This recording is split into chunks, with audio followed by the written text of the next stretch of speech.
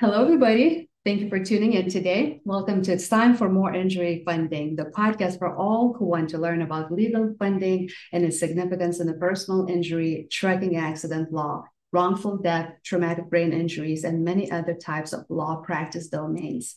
I'm your host, Laura, founder and CEO of More Injury Funding, the legal funding counselors with a passion for law, medicine, legal funding, and heart for all suffering individuals. More Injury Funding is the host of this podcast, sponsor, member, associate, or business partner of Academy of Truck Accident Attorneys, Sandy Springs Bar Association, Georgia Association of Paralegals, State Bar of Georgia, and Georgia Hispanic Chamber of Commerce. In today's episode, we have a very special guest, plaintiff's attorney and founding partner, Joe Freed with Freed Goldberg, known to many nationwide as a truck accident attorney. Joe is a managing shareholder at a firm and is based in Atlanta, Georgia. I've known personally Joe for approximately I think at least 6 or 7 years. Yes. Crazy. Time flies. Time that definitely flies. And to me personally, Joe is one of the most humble, witty, intelligent, patient. I'm a blush on this call. And friendly people that I know. And he truly does listen. That's what really caught my attention when I first met Joe, before I even knew who he was. Joe Freed is known for his dedication to advocating for the rights of his clients and his commitment to achieving justice. He has successfully handled numerous high-profile cases, securing substantial verdicts and settlements for his clients. He is a principal founder of Truck Accident Law. Joe is credited with developing many of the best practices used by lawyers nationally in truck accident investigation and truck accident litigation. Joe Freed's expertise in trucking accident litigation has earned him recognition as one of the leading attorneys in this field in the country. In addition to his legal practice, Joe Freed is actively involved in various professional organizations, including the American Association for Justice, the Georgia Trial Lawyers Association, the Interstate Trucking Litigation Group, and so many others. He co-founded the Academy of Truck Accident Attorneys with the goal of educating lawyers around the country about how to maximize results in truck crash cases. Joe frequently speaks at legal conferences and seminars, sharing his knowledge and insights with fellow attorneys.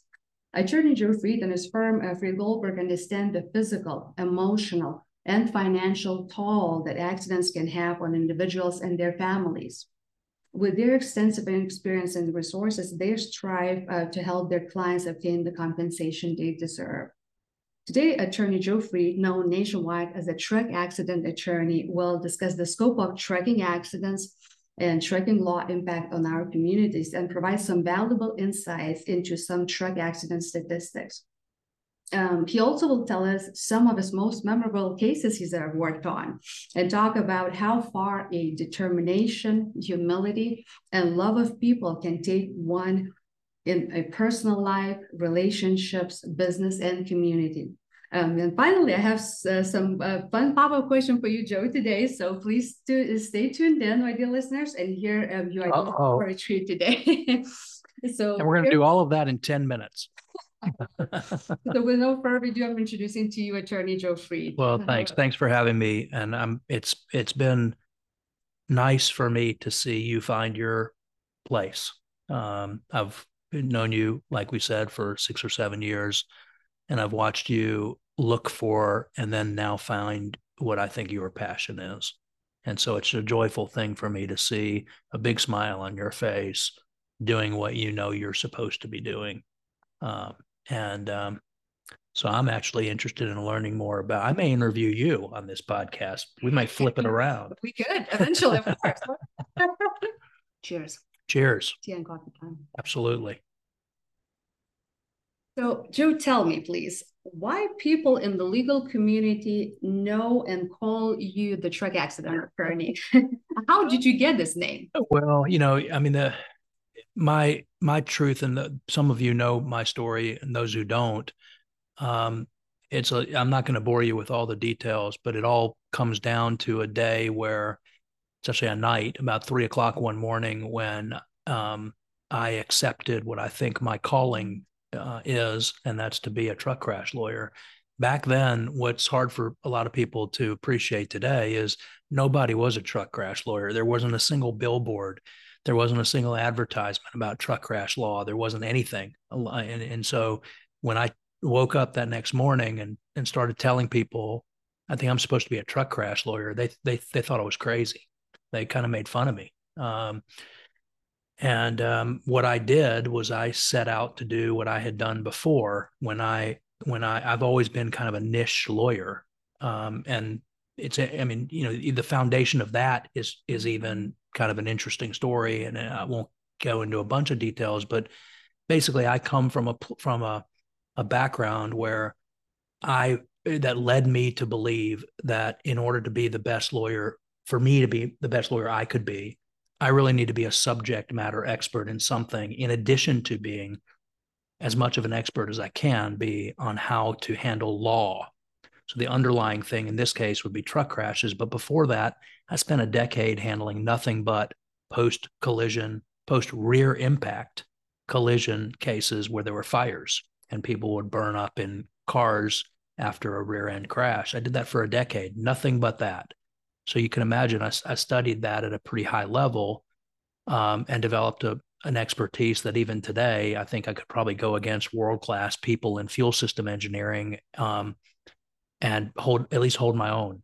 And so at the time, I made the decision to be involved in trucking. That decision really was one where it was a foregone conclusion to me that I was going to become a subject matter expert in trucking. So going to truck driving school, studying everything that I could about what does it take to become licensed as a truck driver? What does it take to become a trucking company? What does it take to become a driver trainer? What does it take to become a safety director, a certified safety director? Who is certifying people? What is the state of where we are as an industry in trucking? I wanted to become an expert in all of that. I was thirsty for all of the information. And meanwhile, on the legal side, I started to make myself immediately available to do two things. One, to teach anybody else who might be interested in learning about this, number one. And number two, to help anybody who may feel like they need some help in handling an actual legal case. My thought was that if I could learn the stuff and truly become truly become an expert in it, the underlying aspects of everything as much as possible having to do with trucks, and then make myself available within the legal world, that would work. I knew it would work because it had worked for me in handling that other unique area of law before. So I had the benefit of knowing that niching down works for me. And so now it's been almost 20 years of doing this. I've done well over 1,000 presentations to lawyers and judges and people within the industry and law enforcement. Basically, anybody who's willing to listen to me about the area of truck crash law and the holes that exist within that training, the holes that exist within the training in law enforcement. And so I've written a couple of books in this area. I've done lots of podcasts in this area. I travel around the country, both handling cases and going to local bar associations and to law enforcement functions and teach in this area. And so if you do it enough for long enough, people are going to get to know you. And at this point, it's kind of weird because I do now go around the country and people know me for oh, you're the truck crash guy, and that's what I set out to do. So it was very intentional in its making. That's amazing. So now with your over 30 years of experience in personal injury and commercial litigation and focus on representing victims of trucking accident and other catastrophic injuries, let's talk about the prevalence of truck accidents. Can you discuss the frequency of truck accidents and their impact on road safety? And can you please highlight any recent trends or changes in accident rates? Well, those are all great questions, and there's a bunch of questions wrapped up in there. I mean, after after a number of years in a row of statistics becoming better, the most recent statistics show that we've slid backwards. There are about a little over 5,000 deaths a year as a result of truck crashes, but that doesn't really tell the whole story, because there are so many very, very serious injury cases. I don't know the exact number, and I don't think the exact number is known. It's not that I don't know it alone. Somebody may know it. I don't know it, but it's a lot. And my focus has been to try to reduce that. And people say, well, as a lawyer handling injury and death cases, don't you want there to be a lot of these cases? And my true answer, if I could rip open my chest and show you my heart, you would see that I'm telling you the gospel truth. I would love to put myself out of business. I would love for, and I view it as my job to reduce the number of these cases. And that's why I'm out there speaking so much about it. That's why I speak to the industry so much. That's why when we resolve cases, it's not only about money, it's about safety. It's about how are you going to change your trucking company as a result of this crash. So we're doing some things to try to do it. And I know I didn't specifically answer your question directly, but the big things that to me are important that go to the area of statistics are, we got a long way to go. And where we're seeing improvement is we're seeing, because I believe of the push that's happened over the last 20 years in this area from plaintiff side, we're seeing the industry respond by saying, maybe safety really is good business.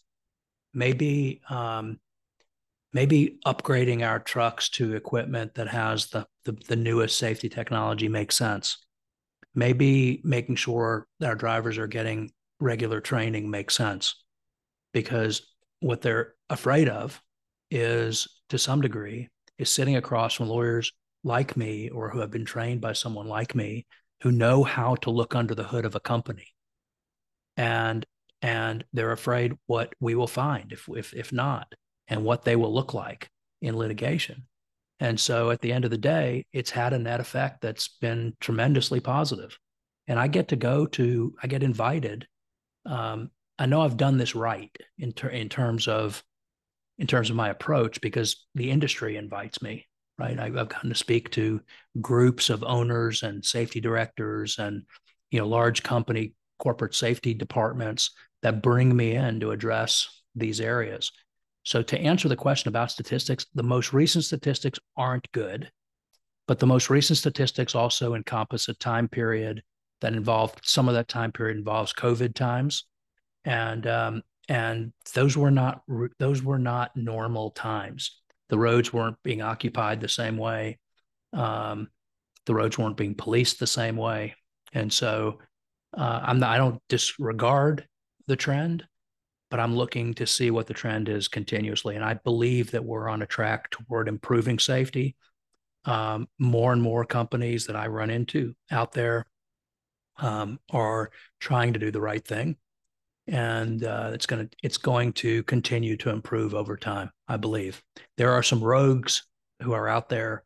The one statistic that's interesting is it's something like, don't hold me to this exact number, but it's something like 10% of the trucking companies are responsible for something like, some huge percentage or 10% of the truck drivers or companies are responsible for a huge, like well over 50% of the crashes out there. So we've got bad actors, and we got to focus on getting rid of the bad actors and then promoting the good actors. Absolutely. So that's my goal. Let's talk about the causes of track accidents. Explore the common causes such as driver maybe fatigue, distracted driving, improper maintenance, or inadequate training, like you mentioned. What is the role of these factors in contributing to accidents? Well, you just hit on the main ones. So I dubbed the truck accident lawyer. Okay. So you're on the right path. The things that we see and we look at in all these cases is we look at the direct things like you focused on: the driver's fatigued, the driver's distracted, the driver's not trained properly. But we also look at one other thing, and that you didn't mention, and that's we look at what systemically why is the driver fatigued? Why is the driver undertrained? Why is the driver distracted? Why is the equipment what the equipment is, right? And we really look to try to make changes occur at the systemic level.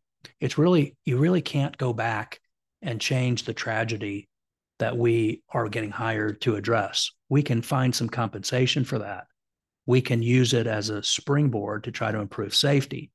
So that latter part, I mean, is so important. So a lot of times, lawyers who are looking at these cases, if they're not trained more specifically in the more advanced areas of truck crash investigation and the theories of liability in these cases and the relationships that exist within the trucking world, they treat the case like a car crash case. There's plenty of car crash cases because people are fatigued, plenty because people are distracted, and we all know that, right? But the thing that's important is to look at the why.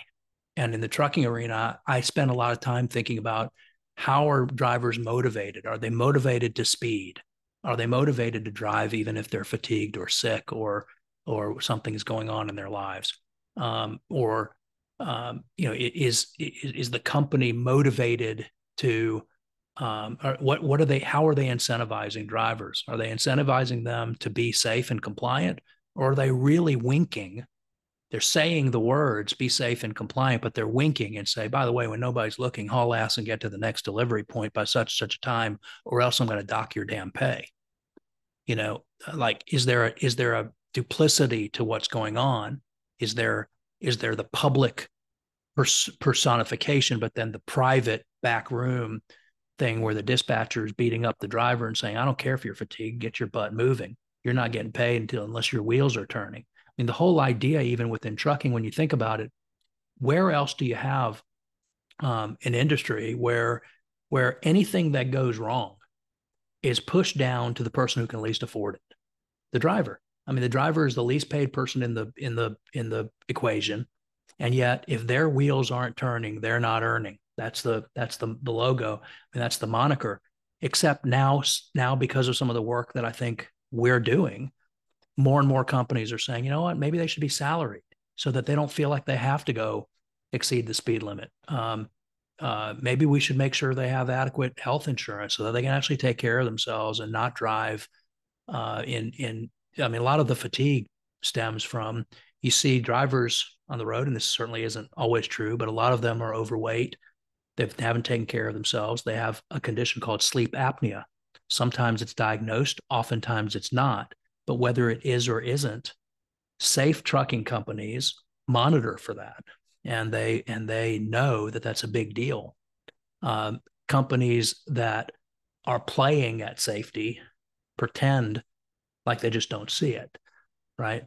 Well, that's not it. That's all great until a catastrophe happens, and then someone like me is sitting across from some safety director or driver, and there's responsibility for wiping out a family, and it's an ugly situation. We can't help that. We can't really do much to help that family, but we can hopefully make something come out of that lessens the chance of the same problem happening again. Wonderful. Now I would like to do a little comparative analysis. Could you compare truck accident statistics with other types of motor vehicle accidents to understand the unique risks and consequences associated with truck accidents? Well, I mean, it's a great question. I mean, I think that I don't have the statistics available to me to compare. I mean, obviously there's fewer trucks on the road than there are cars on the road. So there's fewer truck crashes than there are regular, truck crashes with non-trucks. There is what I can tell you is the statistics bear out the idea that when trucks are involved in crashes, the level of injury and the number percentage-wise, the ratio of fatalities is significantly higher than if it's a car-on-car crash. And that makes sense from a physics perspective, right? You've got a 80,000-pound truck, you've got a 4,000 or 5,000-pound car or light truck. When those two vehicles collide, that weight ratio, that mass ratio is hugely important. I mean, we're not going to teach science class here today, but I'll tell you that whatever that ratio is also the ratio of the forces involved in the crash. So a quick example to make my point is if a 80,000 pound truck hits a 4,000 pound car, that's a 20-to-1 ratio, mass ratio. And let's say the truck's going 20 miles an hour and it hits the car that's going 0 miles an hour.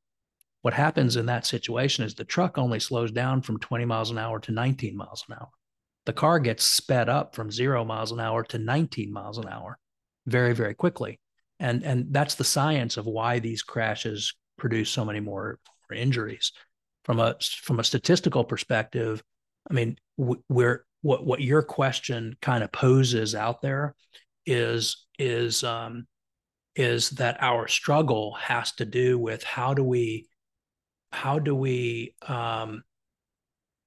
drive cars and trucks and motorcycles and everything else that's out there on the road with these huge trucks? How do we create the safest system possible?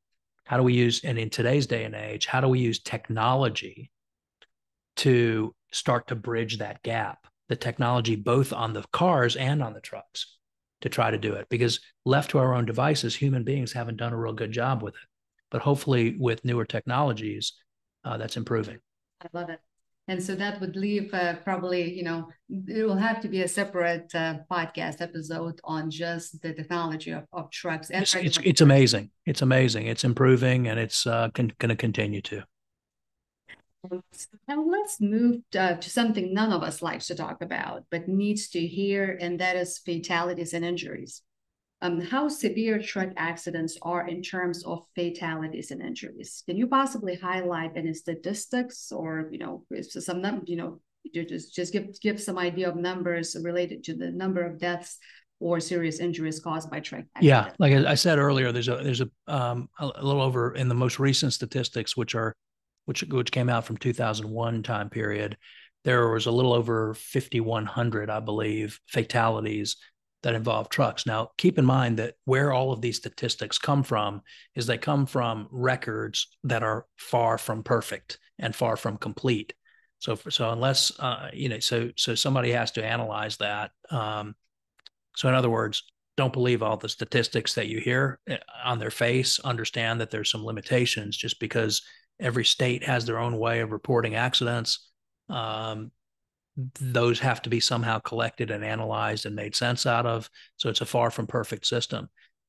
What is important, I think, for the purpose of our podcast here is that when a truck is involved in a crash, whether that crash is with another truck, whether that crash is with a car or a motorcycle or an SUV, the chances of there being, because of the forces involved, again, we talked about the mass, and 20 times the mass means 20 times the forces. It actually means more than that.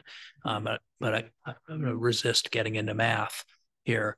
But the because it's exponential, so the amount of energy that's involved in these crashes is huge, and so the chances of there being a significant injury or a fatality is much higher when a truck's involved. That's just anybody who looks at the science would understand that to be inherently true, and that's whether the truck is doing the hitting or whether the truck is being hit. Either way, we have this mismatch that's occurring between the big, huge truck that's bigger and taller and wider and center of gravity is different and everything else, and the rest of us who are in smaller vehicles that much less protected from injury in those situations. So injury forces are greater. Those injury forces are delivered faster, and all of that means that the chances of significant injury. And you mentioned all of the different kinds. I mean, when you think about the brain and how our anatomy is, we're miracles, but we're not miracles that can't be completely overrun by these forces. And when you have your brain sloshing around in your head, when you have the kinds of forces that happen in a truck impact, you're going to have brain injuries. I mean, some people have heard me say that a truck crash is a brain injury case until proven otherwise, because there's so many forces that it would actually, to me, almost be the exception for it not to have injured you in that way somehow. And it's incumbent upon us as lawyers to be on the lookout for that, because frankly, so many brain injuries on the front end get missed by the initial medical evaluation because the brain is not looked at, because your arm is broken, Sure. your leg is broken, you have an open wound that needs to be addressed. And it's oftentimes not until weeks or months later that people say, you know, you're acting wacky. You don't remember? I just told you the answer to this question. Or somebody becomes very, very irritable and out of character irritable. In my case, they would say, "Oh, it's just Joe being Joe."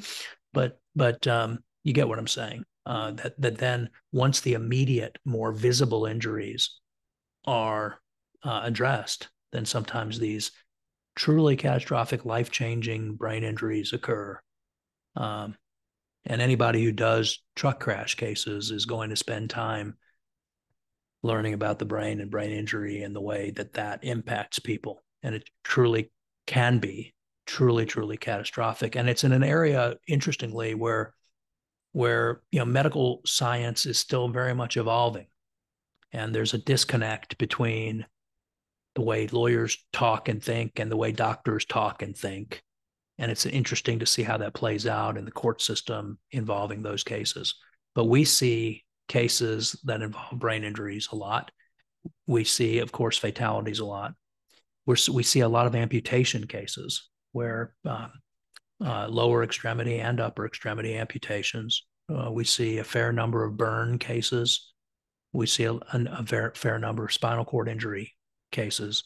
And then there's a host of other cases that are less severe, but still sometimes pretty darn significant to the people who got the broken arm, the busted shoulder, the broken, busted up knee. Those kinds of cases are, I'm not making light of them, but the other ones are more serious. Okay. And Joe, what is the economic impact of truck accidents, including the costs associated with medical expenses, maybe property damaged or lost productivity, insurance claims, or anything else worth mentioning? Well, you're hitting on all the cylinders. I mean, it's the cases have, we just got done talking about the impact on the human body, and now you're saying, well, what about all the other impacts that are quantifiable? And of course they're there, right? I mean, you have all kinds, a truck hits car, the chances of that car being totaled are much higher. And by the way, much higher than the truck being totaled, right? For the same reasons we talked about. Think about just the mismatch in the height of a bumper on a truck versus on our car. That starts to explain why people get hurt so much, because if the bumpers don't match up, the energy management systems don't match up, and that bumper that's supposed to protect you, it just gets run right over the top of. It's too, so it just doesn't work right. But the impacts that you're talking about are huge. I mean, and you can look at them at a lot of levels. I mean, you can start off way at the top and say societally, from a society on the society, societal costs of injury and of property damage and of loss of productivity and all of the things that go into that. Think for a second of what the loss is from a societal perspective when there's a big truck crash that closes down a roadway for 4 or 5 hours, and you look and you see the helicopter view of the cars backed up forever, and none of those people are getting anything done unless they're on their phone trying to do something, right? But they're all missing whatever the hell they were supposed to be doing that day. They don't get that time back, and they don't get compensated for that time. It's just that's a societal cost we just absorb. So we can't really know all of the costs. But then when you get all the way to the other side, you get to the individual level, it is unbelievable. I mean, take a minute to think about, life as you understand it now, and you're going along and you're making things work. And for some people, that's easier than others. And some people, they're living, it's a fragile situation. And then you get in a wreck and you have a medical bill that's $1 million and it's not over yet. How do you do that? I mean, how can you survive that? And, that's why, I mean, moving into even funding and things like that, that you might know something about. I'm joking with you, but it's devastating. And now imagine the fear. You're a mom and you have worked really hard. Maybe you're a single mom or not, but you've got a couple of kids and you're struggling to keep food on the table and do everything that needs to be done. Everybody listening to this knows how expensive the world is and how much more expensive it's become. And now you've had an injury that's taken you out of work. You don't have a safety net. You go to your lawyer in a state like Georgia and you say, what do I do? I mean, how can you help me? You know what the response used to be before funding opportunities were out there? The response was, do you have family members who can lend you money? I'm not allowed to as your lawyer in Georgia. And there's good reasons for that because lawyers used to buy people's cases that way. So I hate for that system to come back. But you had people before funding, you had people who would come in and say, I've got to settle, even if it's for 20 cents on the dollar, because I can't afford to not. I got to put food on the table right now. You don't understand. I am 1 month away from being out in the street with my 2 kids, and I don't have a safety net. And I've gone and I've tried to go to all of these places to get help, and it's just not available to me yet. They say come back when you're on the street. Well, whoa. I mean, there's a missing piece in our society of how to address this. And lawsuits take time, right? On average, you're talking about, depending on where you are in the country, it can, from start to finish, I mean, it's going to take you 2 years or more to get through a case. That was the statistic before COVID. Imagine the people who got in a wreck before COVID and then everything shut down, and they didn't get the benefit of having an employer continuing to pay them or whatever the case might be. But anyway, I'm painting a story. I'm not trying to be melodramatic, in the process. There was a time when there were not options available to fund cases, and those cases would get resolved for ridiculously low sums of money because the defense knew that they could, and they would wait for the perfect time and hang a little carrot out there, and people would grab the carrot because they had to. It was wrong, and so the impacts are huge, and you have to look at the individual case to really understand that. And if I can just say this, you have to be willing to actually look. You talked about earlier about being willing to listen, right? Well, a lot of what I have to do as a lawyer is I have to get people to be willing to look, to be willing to hear. Here's my client. Here's my client's story. I need you to look at it. And in order for me to do that, by the way, what I've found out is I've got to make that about each juror. I've got to make that about each decision maker. I've got to focus on the uniquely human aspects of the case. But what we're all after at the end of the day is dealing with these economics that you're talking about and figuring out ways to do that. Okay. Let's analyze for a second the effectiveness of existing regulations for a moment. Can some potential areas for improvement be still explored? Of course, the answer to that. And I spend time. I mean, I'm spending a fair amount of my time going to DC, and not only going, but talking to people who are in DC. There's regulatory and legislative issues going on right now. It would take us too long to go through them right now, but we are, everything in government moves slowly. So you have regulations that frankly are on the books that I don't think are doing much to help us anymore. And I wish we could move away from those. And I'd like to see more regulations that I'm not about more regulations. The way I should say it this way is smart regulations that take into consideration modern technologies that are available. For instance, we still have hours of service regulations that are an effort to try to manage fatigue by managing how many hours somebody can drive. But there's a disconnect because I can manage how many hours somebody drives, but I can't force them to rest. So I can't really manage how fatigued they are. But we have technology available now that can watch your eyes as you're driving down the street, monitor how you move the steering wheel, and know whether you're driving erratically and in a fatigued state or not. How about some regulation? Let's get rid of the regulations that aren't helping us, but let's require companies to adopt technology that can make a real difference. That's what I'd love to see happen. And I'm working toward that as much as one human being can, with the infrastructure that I've built around me through the academy and other people who are interested in this area. And we really, truly appreciate you for that. Well, thanks. As well, Joe. Let's move away now from regulations into another, not any less important topic, and that is the technology and truck safety. What is the impact of technological advancements such as collision avoidance systems or electronic logging devices on reducing truck accidents? Again, we're back to, I mean, I don't like focusing on statistics as much as I like focusing on trends. Like what, and so, I mean, in some ways that's the same thing, but there's no question in my mind that we are now, things are improving. All of us are driving in cars probably these days that have some form of collision avoidance technology on board, but you have old trucks out there that don't have anything.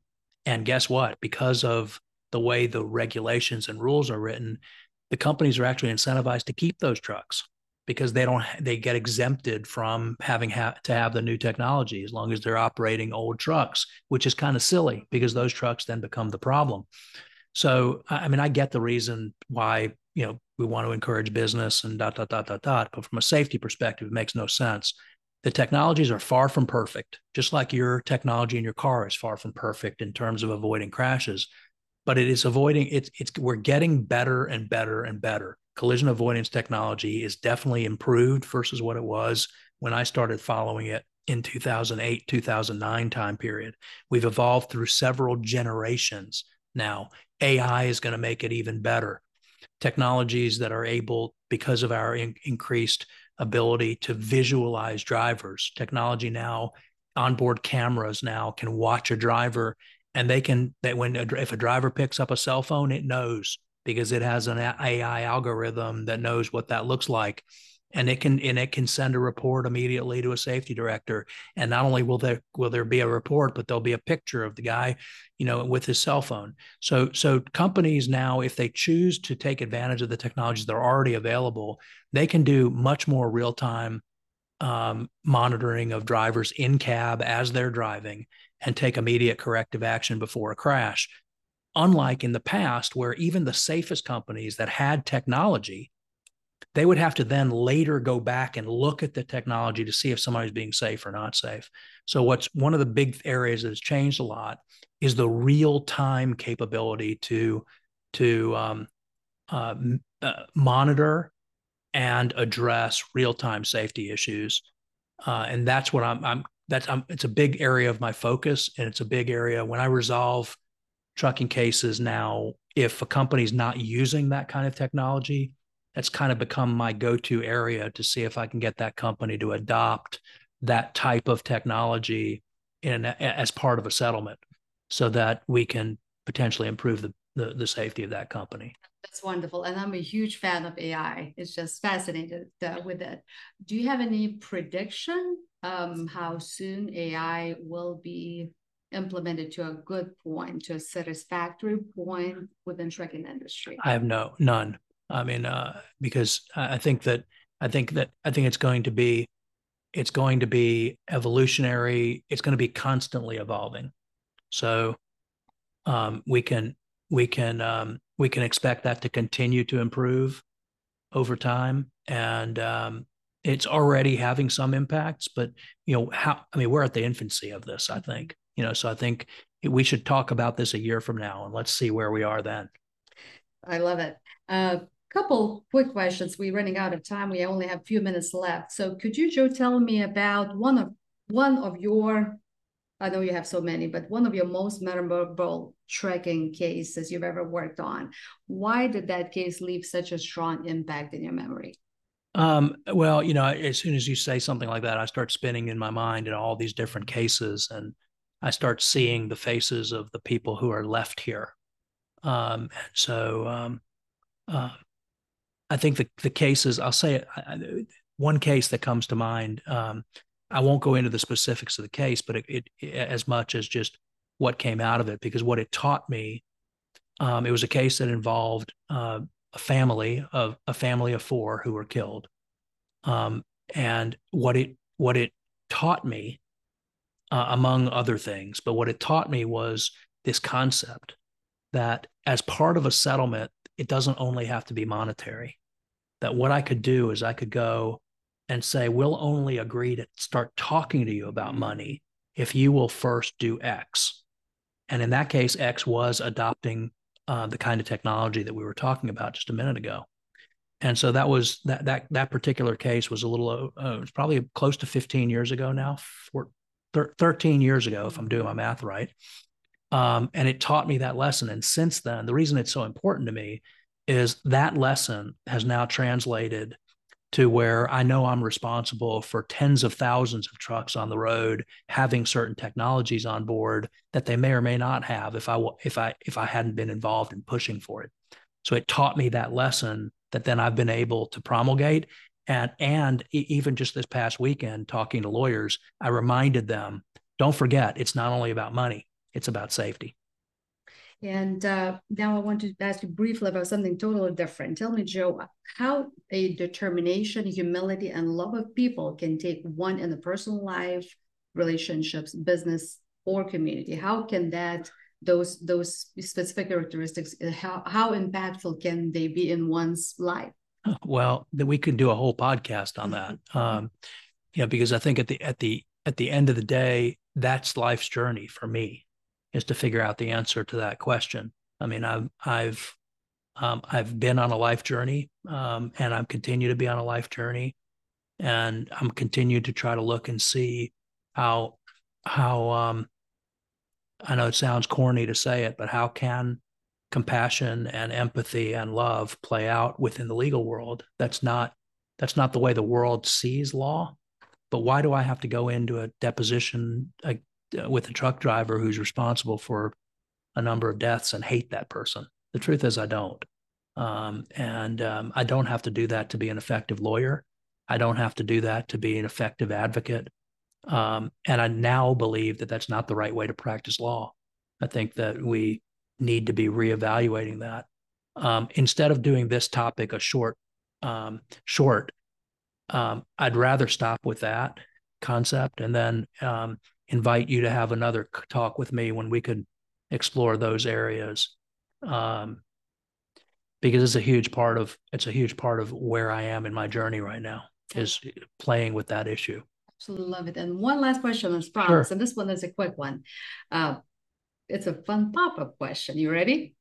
I don't know if I am, but I'll find out. Say yes, I am. Yes, I am. So tell me, Joe, is something you think is true that almost nobody agrees with you on? Something I know is true, but almost nobody agrees with me on.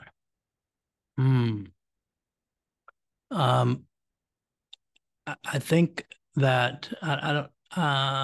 Gosh, that's a hard question. Could pop-up question. What's coming to my mind right now is what we just said, and that's that what I know is true is that I don't have to be somebody who beats somebody up to be an effective lawyer, an effective advocate, not only for the best result for my client, but for my best result for the world. I can bring, hopefully, humility, hopefully love, hopefully compassion, hopefully an understanding for everybody involved in a matter, and keep that all together at one time in my mind and still affect the same result without having to hate anybody. And that's a work in progress, but I believe it to be true. And sometimes when I talk to lawyers who are steeped in the tradition of how we've been practicing law forever, they look at me like a freakazoid. So that's what I'd say for now. I love it. Well, thank you so much again for being my very special guest. This was attorney Joe Fried with Fried Goldberg. Thank you again for all listening to my podcast, The Sanford Manager Funding. We'll see you soon. Until then, be well. Thank you.